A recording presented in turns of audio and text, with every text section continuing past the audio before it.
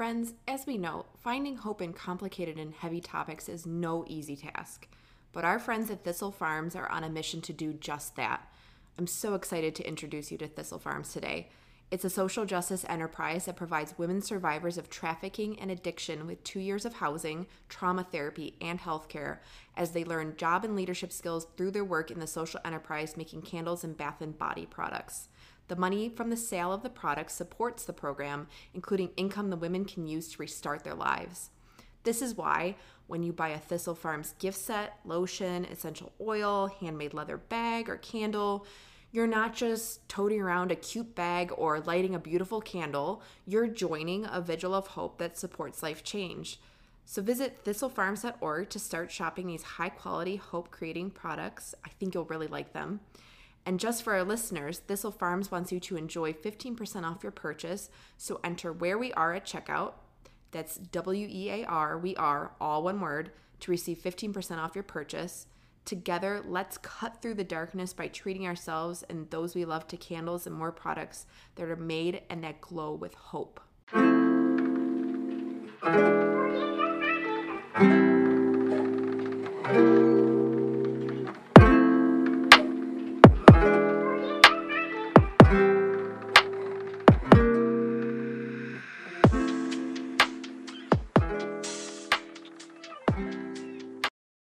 On this week's episode of Where We Are, does the mere thought of voting fill you with such anxiety that you need to go out to the store, maybe Hobby Lobby, maybe Things Remembered, and buy one of those little boxes with the sand and the rake so that you can calm yourself via rake? Is that you? Are you out there? If so, well, we have an episode for you. We have an episode for you. We're going to help you think about... We're going to be your rake.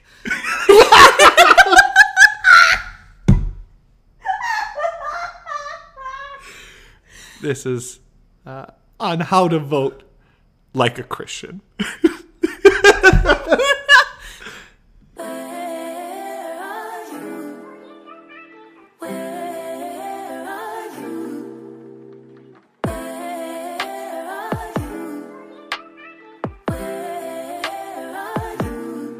It's the end of the weekend, but I still wanna turn out. You're listening to Where We Are. We are the Wheres. I'm Michael. I'm Melissa.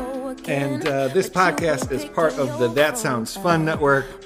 We love being part of this network.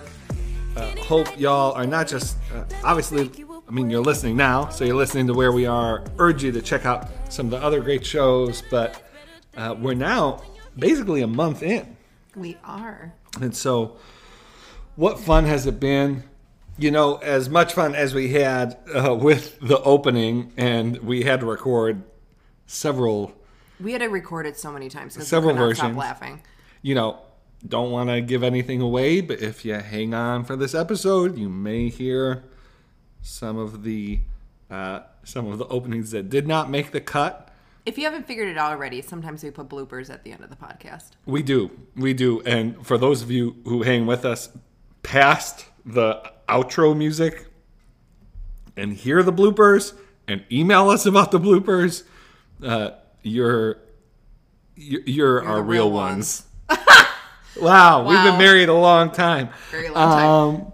But this episode, so on last Sunday, I had the real pleasure, as we told you in last week's episode, was able to speak at a church, lovely church in Connecticut. Really grateful for them, and was just reminded of how earnestly faithful people are asking questions about how, not just how to vote in terms of what candidate do you vote for, and really that isn't the pressing thing for many Christians. For many Christians, it's not so much tell me who to vote for, but what's a process so that as I consider who to vote for, I'm not marinating in the junk and the toxicity of our political process, but I'm actually going through a process that's edifying for me and edifying for the people that maybe I'm thinking about this in community with. And so when I wrote my first book, Reclaiming Hope, right before it was published in January 2017, as part of like the promotional side leading up to it, I released and it's published by Thomas Nelson, so shout out to Nelson Books, published a guide, 5 questions Christians should ask before they vote. And it's something I've used ever since then. And it's meant to be questions without sort of political manipulation. I mean, we have these voter guides in churches put out by advocacy groups that are like, here are some things to consider. And oddly enough, the questions, so-called, or the issues that are covered are all like, one side is evil, the other side is fantastic. Make your choice.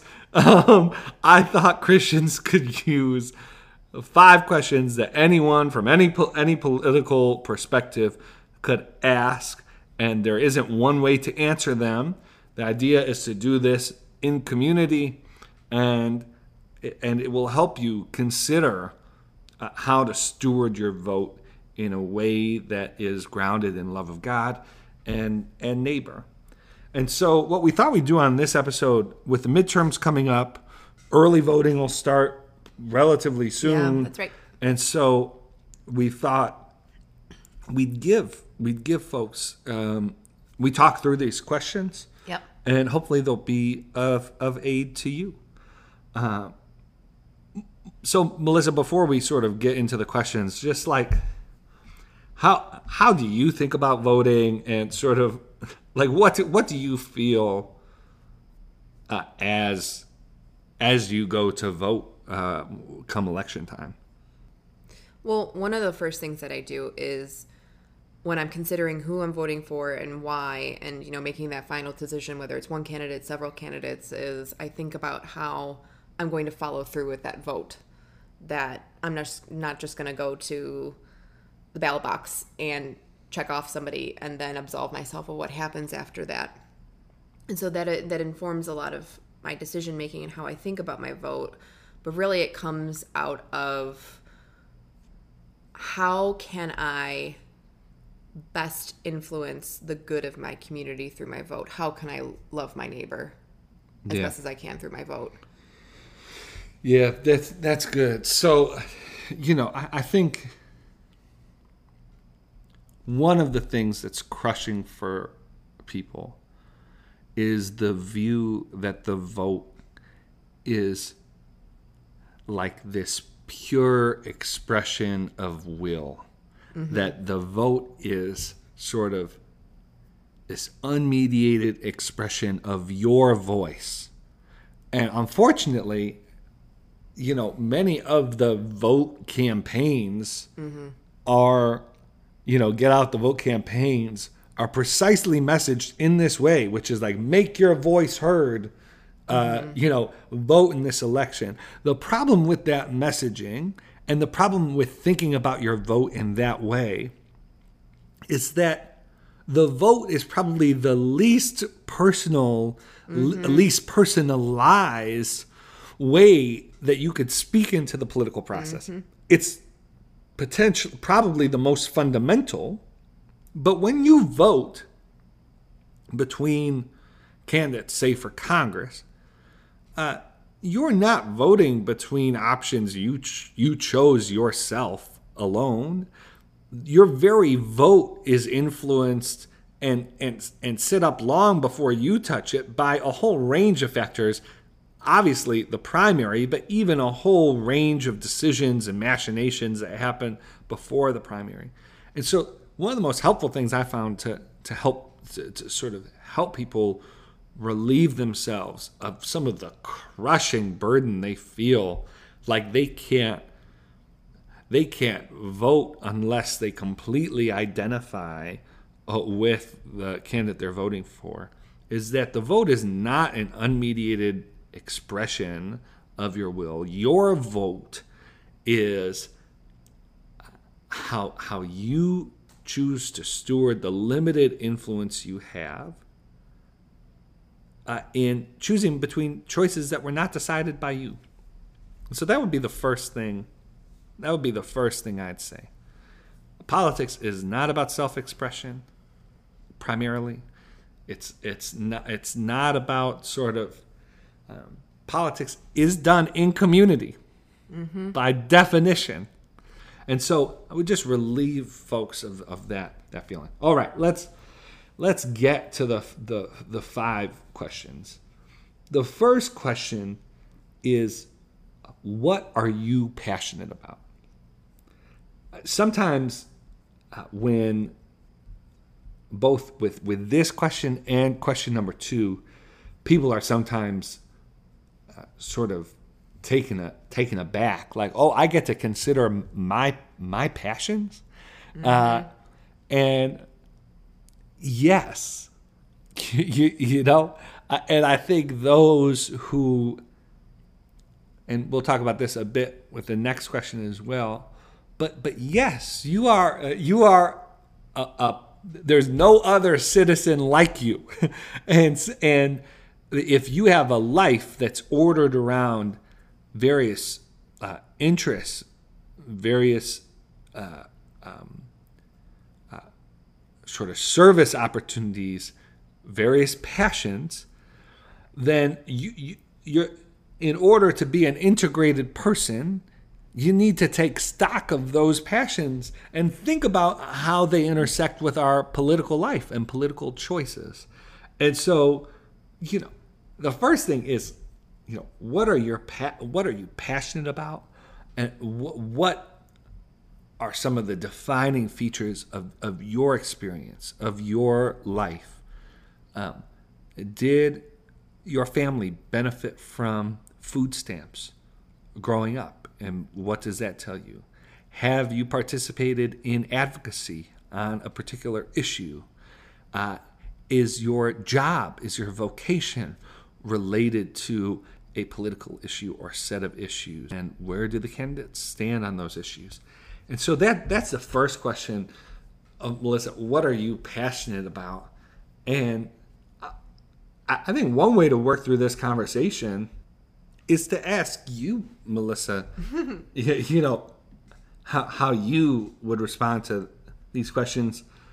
You know, at this point in time, I think folks' answers to these questions, you know, vary over time. But, you know, as you think about, you know, that question, you know, what are you passionate about? Mm-hmm. Well, for me, mine has changed, especially recently. There's one that's been steady for a long time, and nobody should be surprised about this. But if we're talking about a congressional election or a presidential election, so less on the localized side, foreign policy is huge for me, because I mean that's my field, and so I care a lot about if we're involved in any wars, our diplomatic relations, just how we conduct ourselves globally. But 2 others that have really come up into like the second and third spot, or, you know, on par with that first one, is healthcare and climate change. For me, with healthcare, the healthcare costs in this country, especially with inflation where it's at, I just think that there are far too many families who are experiencing hardships because of the cost of healthcare. And so, and it especially showed itself with COVID during the pandemic. And it seems that with how the pandemic has lasted, that it's really put a strain on the entire system, even if we're not talking about the costs. So that has moved up for me recently. And then I'm also quite passionate about, like I said, climate change, and that we are seeing so many more disasters, especially over this last year, these heat waves, these droughts, how storms have gotten stronger and how the floods in Pakistan, a third of the country is underwater and they don't know if it will come back. A third of a country is gone already. Yeah. And so for me, I think that it's one of the most urgent problems right now. And so I named those three. There are several other things that I think issue areas that I definitely think about, like gun violence and education, and there's many others. But if I were to right now in this podcast, family policy, yes, with paid leave, parental leave, very passionate about that. So I could go through those others, but for the sake of the podcast, I'll just list pregnancy discrimination. Yep. We've been promoting this bill Mm-hmm. that the Center for Public Justice has been lifting up on workpace protections for pregnant women, pregnant workers, and so that so that's so helpful, Melissa. I think it's and the point is not think about what your passions are. Think about what motivates you. I will say one thing before we move on to the next question, which is it's helpful to do a gut check. Think about what you were passionate about 2 years ago or 4 years ago, and ask yourself if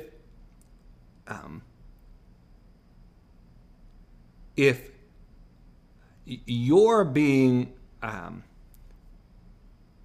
if your passions are influencing how you address politics, or if the passions of our politics are influencing how you consider yourself and your priorities.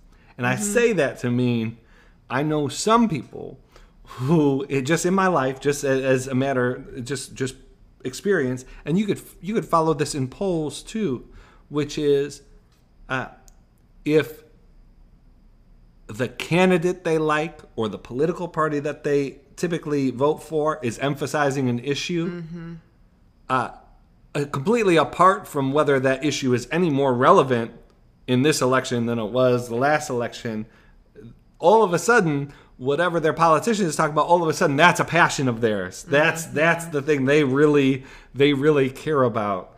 And it's a good gut check to, like, you might even want to, as you're going through these questions, you might want to take notes and put it somewhere so that you can return to what your answers were in 2022, in 2024, great idea. in 2026.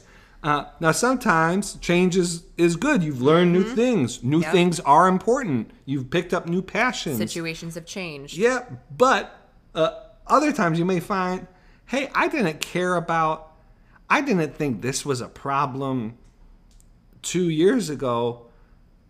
Now, if people ask me what I'm concerned about in this election, I say, issue. I say that issue. Am I really responding to the needs of the circumstances of the day, or the needs of my community, or what's actually most pressing in our politics? Or am I actually unwittingly being led by the priorities of politicians who just need my vote to get what they want? Relatedly, I want to mention one last facet of all this, especially with this particular exercise of identifying your passions and having that help you inform your vote, is that I see this a lot, especially on social media, but even in real life or in the workplace, where you can be guilted into caring about everything, or told that you need to be passionate about A, B, or C issue, or you're an uncaring person, or you're not doing well, you're not trying hard enough, things like that. And caring about everything leads to a lot of fatigue and a lot of burnout. People, I feel like, are constantly talking about how burned out they are because of the world. And part of it is because we're trying to be passionate about way too many things. Whereas I think that with this type of exercise, it allows you to really hone in on some things that you feel like, this is where I could steward my influence the most and my vote the most. Yeah, so I think there's some merit to that. The other part of this is that is so often just a manipulative tactic. Yes. because, and this is why I opened up with, it's important not to think of your vote primarily as a mode of self-expression, because look, you only have one vote. And so often what happens, what happens when people are saying, why, if you aren't voting on this issue, you don't care about it? Because if you did vote on, quote unquote, vote on that issue in the way the person, saying this wants you to, then you're not voting on anything else. And so it's all, if you get anything from this episode, I want you to exhale, chill out, and free yourself from the burden of all the political psychology and manipulation that is only going to increase between now and the midterms. And these questions will help you distance yourself a bit from that chatter and actually figure out how you,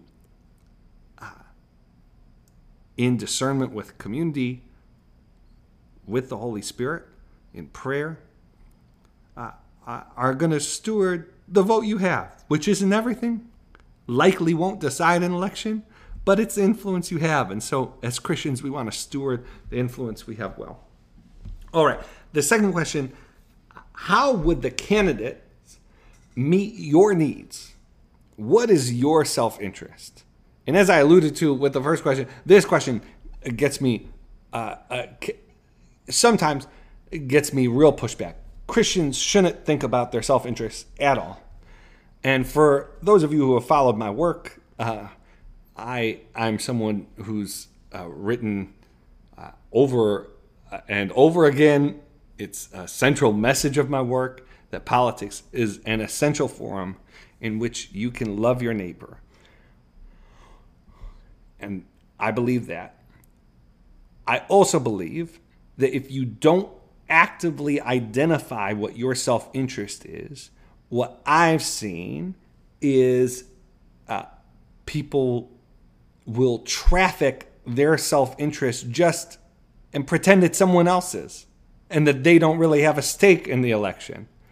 So it's helpful if you identify your self-interest, then you're able to identify, well, what interests are counter to my self-interest?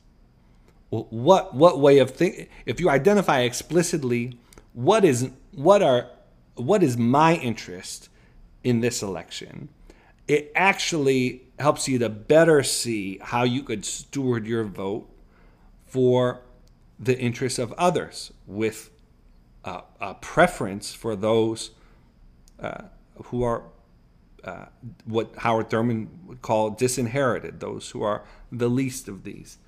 And so, the basic fact remains that your vote is your vote, and no one else is going to vote for you.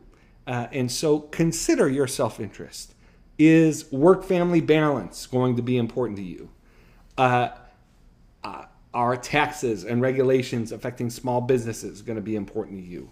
How about how the government supports elder care? And so, Melissa, as you think about where you are in life, what are some key aspects of sort of your self-interest when you think about your personal interests as you go to vote? We live in Maryland. It's a midterm, so we'll be able to vote for Congress. I believe our Senate, Van Hollen is up. That's right. In our state, as well as our governor, and local offices. What are some key aspects of sort of self-interest from your perspective? Well, we have 2 kids, and as a mother, a lot of my self-interests are tied up in our family and in our kids.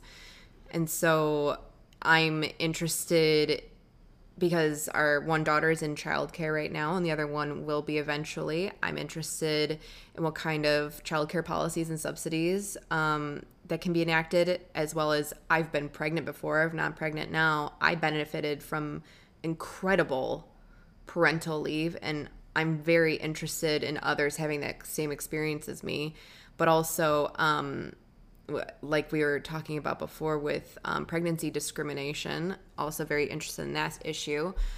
And then, I had said climate change, and a lot of my interest in climate change comes out of the fact that I'm thinking of my 2 daughters and the world that they're going to grow up in and become adults in, and hopefully live to an old age with their grandkids.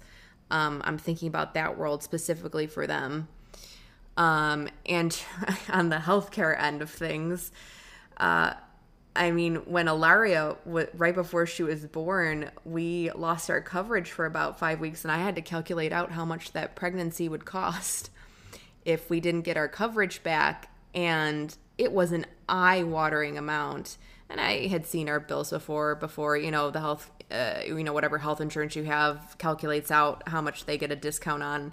But actually facing the numbers, it was wild. And so I have different self-interests there in terms of the cost of healthcare and the quality of care, especially because we are getting older, you and me, Michael, as well.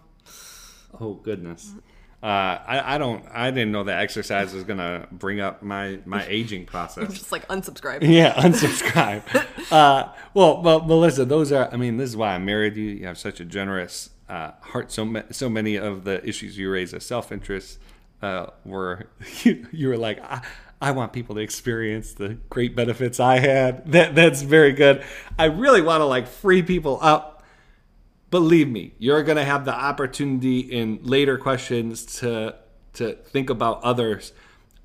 It's really important that you get explicit about what your self-interest is. So, is there a candidate promising transportation measures that will make your commute to work easier or will make your commute to work harder? And if you're thinking about that, state that out loud. This is the opportunity for you to write all the self-interested things that are on your mind that you think could be influenced by the election. I promise you, no one's going to scold you. This is the question. What's your self-interest? How are the candidates going to meet your needs and improve your life specifically? And so, if you're a small business owner and you want small business taxes, and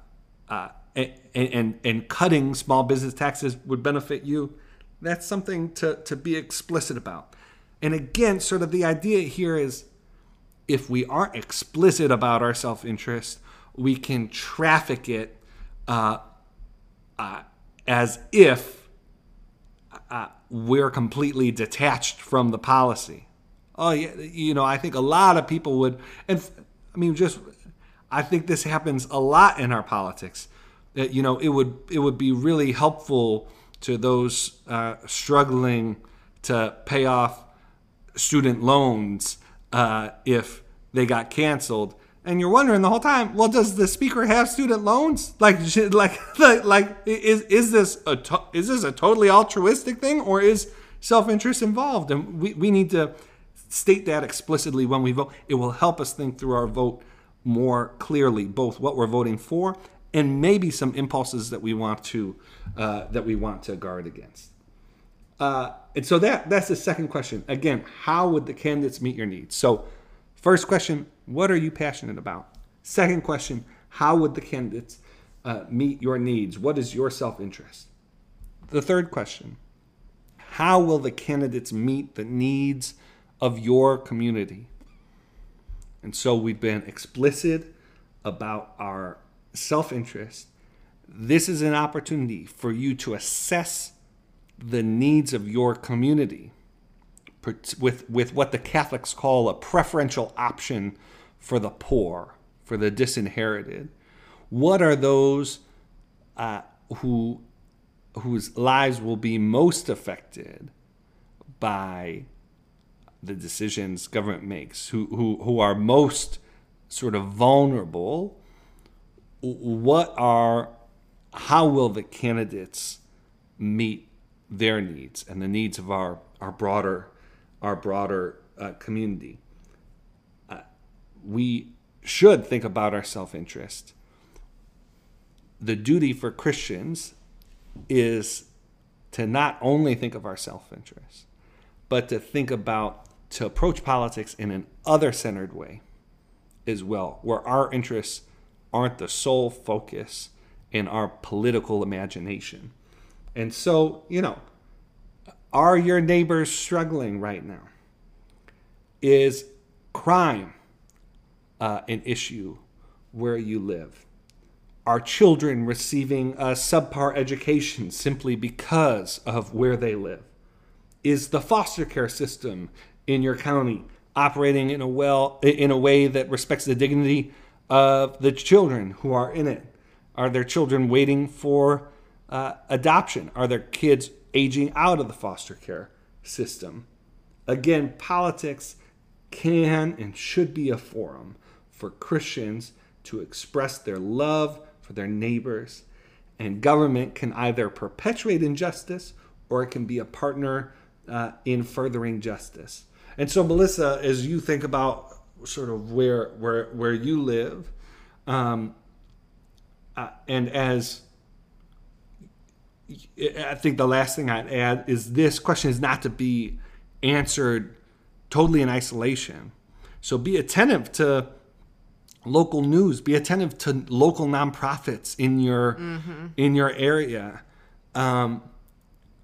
Listen to what folks are saying in your local church and in the ministry partners of your local church in your city.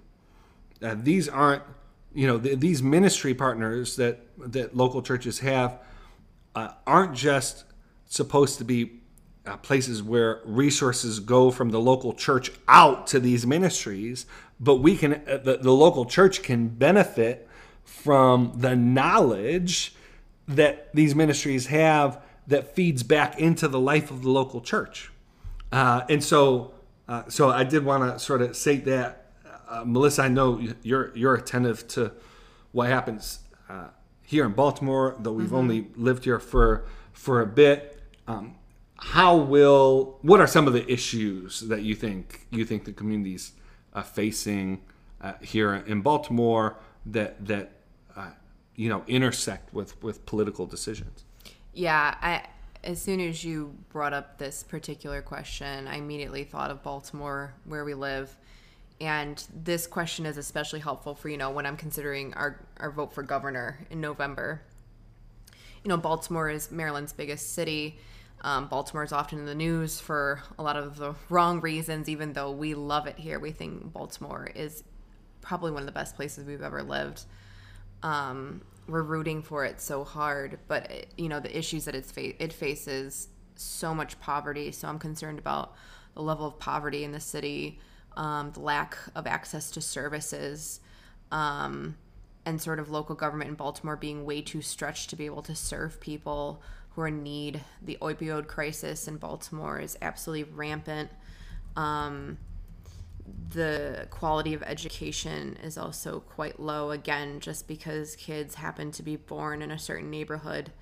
And so I think about, and housing as well is a huge issue in Baltimore. Yeah. Which then, goes, and a lot of these issues then lead to the safety issues that Baltimore experiences because they stem from such high rates of poverty. So the gun violence in the city is just, it's not great. People are saying that it looks like The Wire again. And so I want a lot of the root causes addressed for that. And I don't want a governor who is going to look at that community and say, actually, I'm going to implement A, B, or C policy that's not, actually trying to address those other issues that I've mentioned first. So I think about things in that way because I think that is actually what the community that we know is asking for at this time. Yeah, no, that's helpful. And so, where do you live? Where are the points of need in your immediate surrounding community, in the broader sort of, if it's Senate, think about your state. If it's Congress, think about the district. If it's city council, think about the breadth, city councils are different. They have different, some city council members represent portions of the city, some represent sort of our district, our citywide. But think about the jurisdiction that the official you're voting for represents. Think about needs. Even obviously, members of Congress vote for legislation that affects the whole country, and so think about where some of the greatest need is across the country, even outside of the district that you're voting for, because your member of Congress is going to be able to speak into and influence that. And so, just to recap, just because I want to make it easy for y'all to follow, to ask these questions yourselves, so I'll keep sort of repeating these questions. First question: what are you passionate about? What have been the experiences of your life that shape your political outlook? Second, how would the candidates meet your needs? What is your specific self-interest in the various elections that you're voting in? Third, how will the candidates meet the needs of your community? So what is the interest of those who are not you, who are not your kin? What are the interests and the greatest needs of the community in which you are a part, with particular attention towards those who are most vulnerable, those whose needs are sort of at the greatest sort of stake in our political life and in elections. Fourth question: how will the candidates affect our culture? And Melissa, this is something, as you know, I'm really passionate about. Our political culture is not going to change unless political culture becomes a voting issue. And I just feel so strongly about this. It doesn't mean that we should be voting solely on affect. That's why this isn't the only question. It's one of 5, but it's a question that's important to ask. Politics is not just the summation of votes, or it's political culture is deeply influential. The way a candidate carries themselves, the way that they act, what their values are, what their character is, determines the kind of job they'll do and the kind of person they will be in office. Again, this question doesn't necessarily settle who to vote for, but if it's being discarded, then I think we're making a mistake. Politics are about more than just statistics and policy outcomes. Politics are a primary shaper of our culture. And so some of the sort of sub-questions you could ask is, do the candidates you're considering, the candidates you have to choose from, do they call their voters to a mindset of scarcity or compassion? Do they inspire fear or hope? Do they promote the profane or the decent? How do they treat those who disagree with them? Do they treat their own political views as sort of setting the standard for what makes for a decent American or a decent Ohioan, or do they have a horizon that's bigger than just their personal policy convictions? And so, Melissa, this is kind of a question that can only be asked, is contextual. It's who the candidates are. But talk a little bit about sort of what aspects of political culture sort of make you hopeful, and what aspects of political culture, make you concerned, and do you not want to, incentivize with your vote? In terms of like conduct approach that gives me hope is that I have found it helpful. I have found it to be humanizing, especially when we place politicians on a pedestal, or we were at least taught to for so long, is that when politicians actually emote and show that they are really passionate or care about an issue through emotions and through appeals that feel at least sincere, I can think about, various candidates who you see them on the trail and they actually take the time to talk to someone and might shed a tear or two with them because they've been, told a story from that, potential voter that, is heartbreaking or, troubling. I think that we're seeing that a lot more in the past, I would say, decade, that kind of authenticity that I think a lot of people crave and helps us. Again, my main goal with this is to humanize the politician so that our brain is not putting that politician on the pedestal, which then leads to a lot of the times the idealization, the idolization of that politician and their policies, et cetera, et cetera. Yeah. So to be clear, when you so I know exactly what you're saying, okay, which is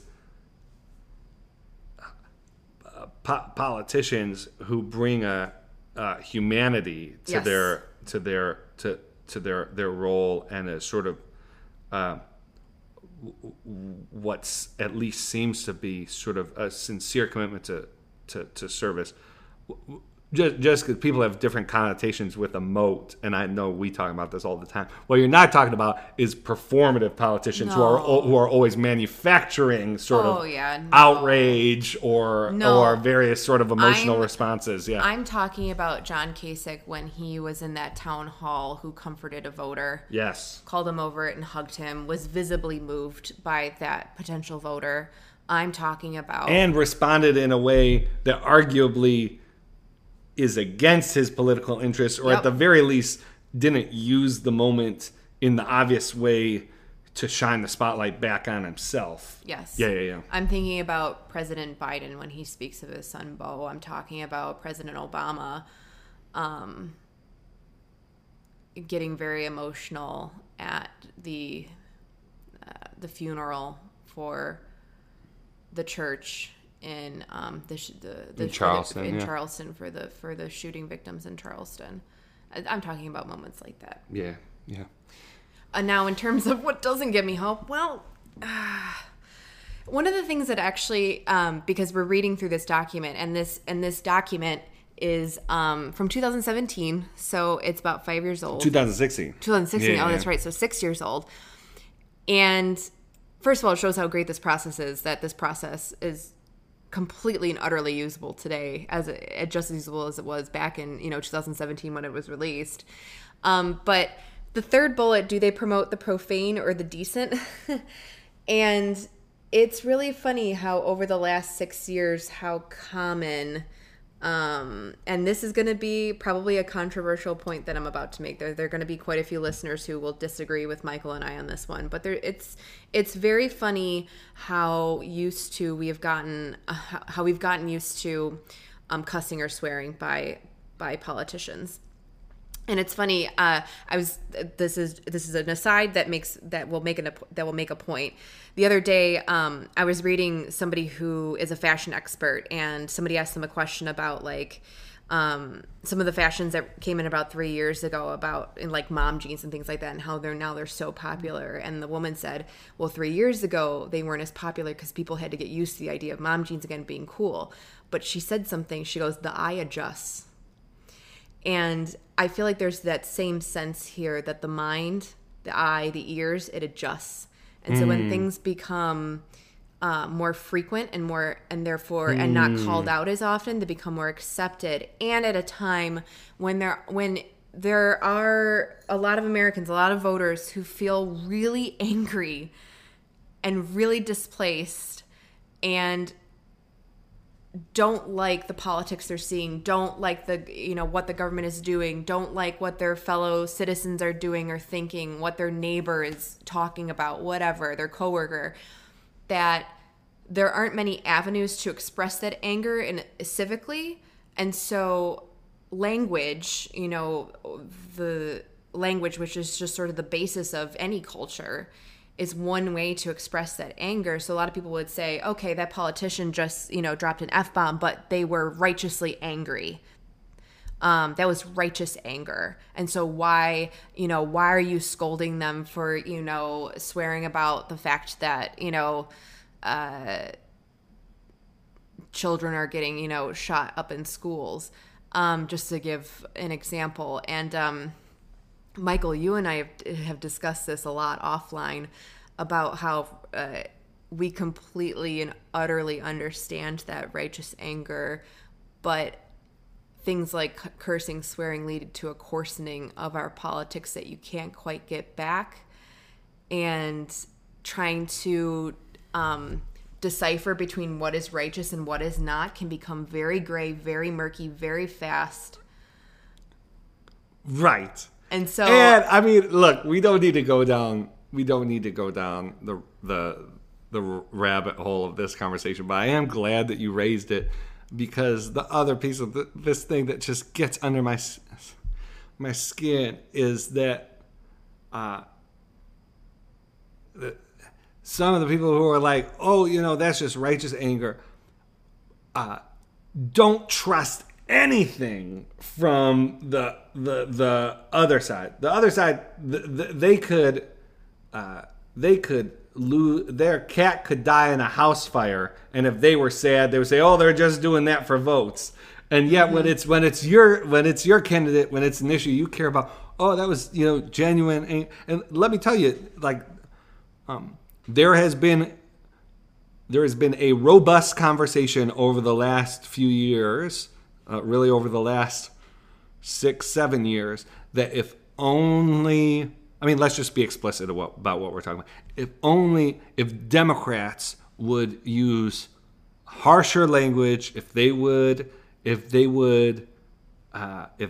swear more, if they would use more visceral language, they'd connect with a certain demographics of voters in the same way that Trump did.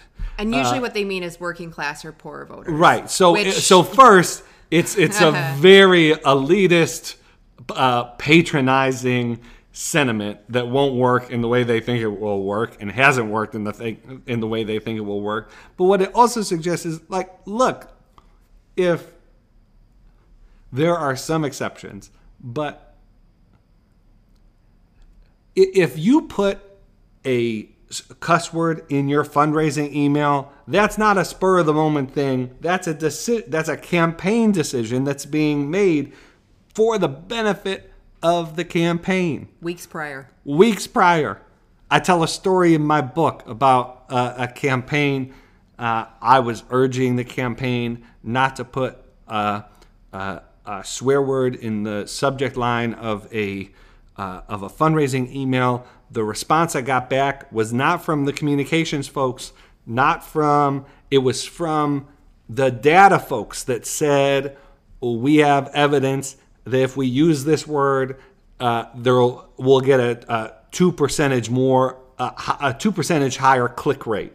So, so much of, so again, I said I didn't want to go down the rabbit hole, but we did. But that's why this political culture question is so important, which is that campaigns are generally orchestrated. A campaign is an orchestrated series of intentional actions towards the end of winning an election. And so we want to think carefully about, both in the policy stances candidates take, but also in their means of communication, in the kinds of the cultural outputs of a campaign, whether we want to incentivize or disincentivize those outputs. And so that's why that's part of the reason why political culture matters. Again, you don't vote there are 5 questions. There could be 20. These aren't the only 5 questions that matter. They're all meant to point you in the direction of a healthy process of figuring out what your motivations are and the actual sort of criteria you want to think about when you're voting. All right, let's go to the 5th question. Again, so we've talked about what are you passionate about, what is your self-interest, how will the candidates meet your needs, How will the candidates meet the needs of your community? How will the candidates affect political culture? And then the fifth question, which requires, I think, less discussion. If your vote determines the outcome of the election, would you regret how you voted? And the purpose of this question is just another way to help relieve the burden of, this candidate doesn't perfectly express my entire being, and it asks the really one of the primary questions that voting is asking generally, which is, you only have one vote. It's as influential as one vote is, and the most influence that one vote can be is if it's the deciding vote. And so the question is, if your vote determined, so the other point of this question is, take self-expression out of it. If your vote determined the outcome of the election, how would you have wanted to vote? I'm not someone who thinks too highly of voting to send sort of a message, especially insofar as if your vote actually decided the election, it sends a message that you wouldn't want to send, which is, to decide it in a way that isn't the best way that you think it could be decided. And so that's the question. If your vote were the only one that mattered, would you regret how you cast it, or would you still be glad you cast your vote in the way you did? Melissa, obviously this isn't a question you could answer, but just any thoughts on that fifth question? Yes. As I was sitting here thinking, this fifth and final question can be a difficult exercise, trying to really put yourself in the shoes of others and also try to think about what your vote would be more like in a vacuum. If you were the final vote to decide, would you regret it? I think that this exercise in general would be great to do if you have a teenager or a preteen in your life. I think it would be good exercise for them to start at a younger age to be thinking about their vote in this way, because I think thinking about your vote in this way is a muscle to exercise. I don't think it's something that you learn overnight, especially in a culture that has taught you to vote in the sort of with the completely opposite intentions. It would be good to go through with your kids for them and also to hold you accountable, especially on this fifth and final question. Yeah, no, that's good, Melissa. So I hope those questions are helpful for you. Since I published this back in 2016, I've heard from so many churches and leaders, I know nonprofit leaders who have taken their staff through these questions, and so I hope they're helpful. Hope they're helpful to you. Melissa, I'll just read from the last page of this. So this is what I wrote in 2016. I decided to produce this questionnaire after speaking about politics and Christian faithfulness at a number of colleges over the last several years. The students I met were earnest and reflective, sincerely thinking about their political obligations in light of their faith. Many were also anxious or cynical, questioning whether their voices even mattered. Politics cannot be left to the cynics and the power-hungry. Those students, indeed all people who want a better politics, have to make it so. Your vote matters. As I noted earlier, the questions in this document are not the only ones you should ask before voting, but these are designed to point in a direction in contrast with the manipulative hand-wringing that defines so much of the current rhetoric around voting. Your vote should not be a reactive, emotional response, but rather an act of civic responsibility. Your vote should be an expression of your love of God, your neighbor, and your desire to see your community flourish. Your vote can and should be informed by who you are and what you care about. Politics will change when those who are disappointed with it decide to get involved, to hold politicians accountable, and to maintain their commitment to principle over partisan gamesmanship. You really do have the ability to contribute.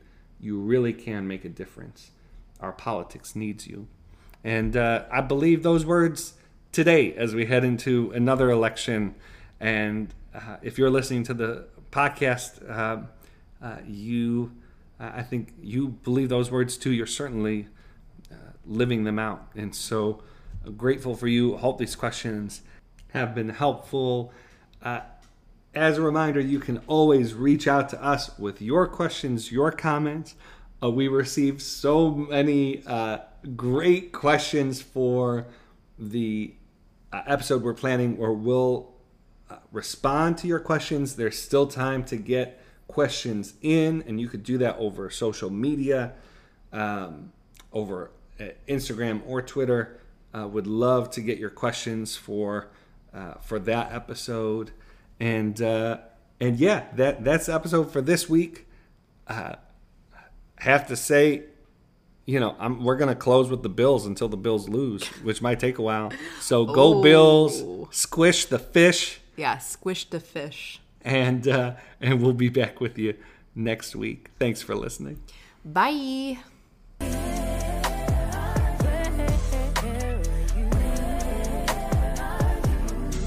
Don't be so hard to reach. Just pick up your phone. Tell me where you be, 'cause I gotta know.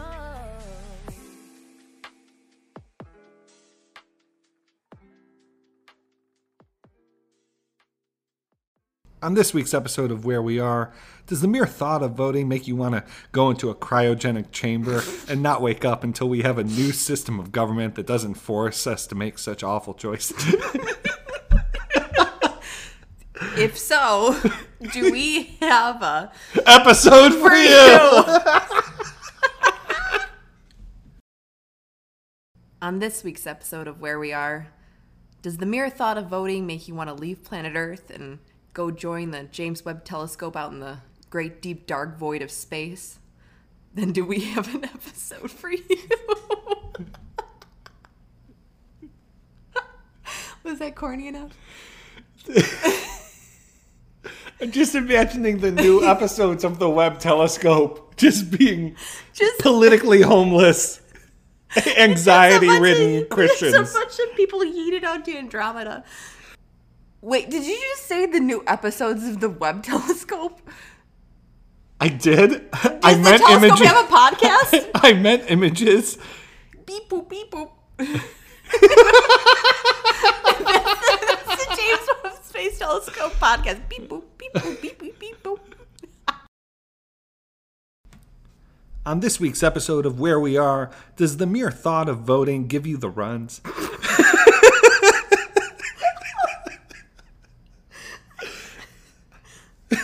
Michael.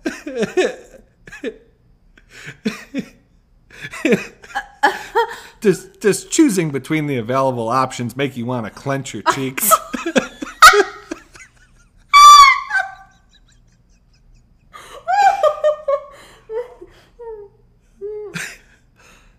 Michael and Melissa Ware have just the thing to... Are we Imodium?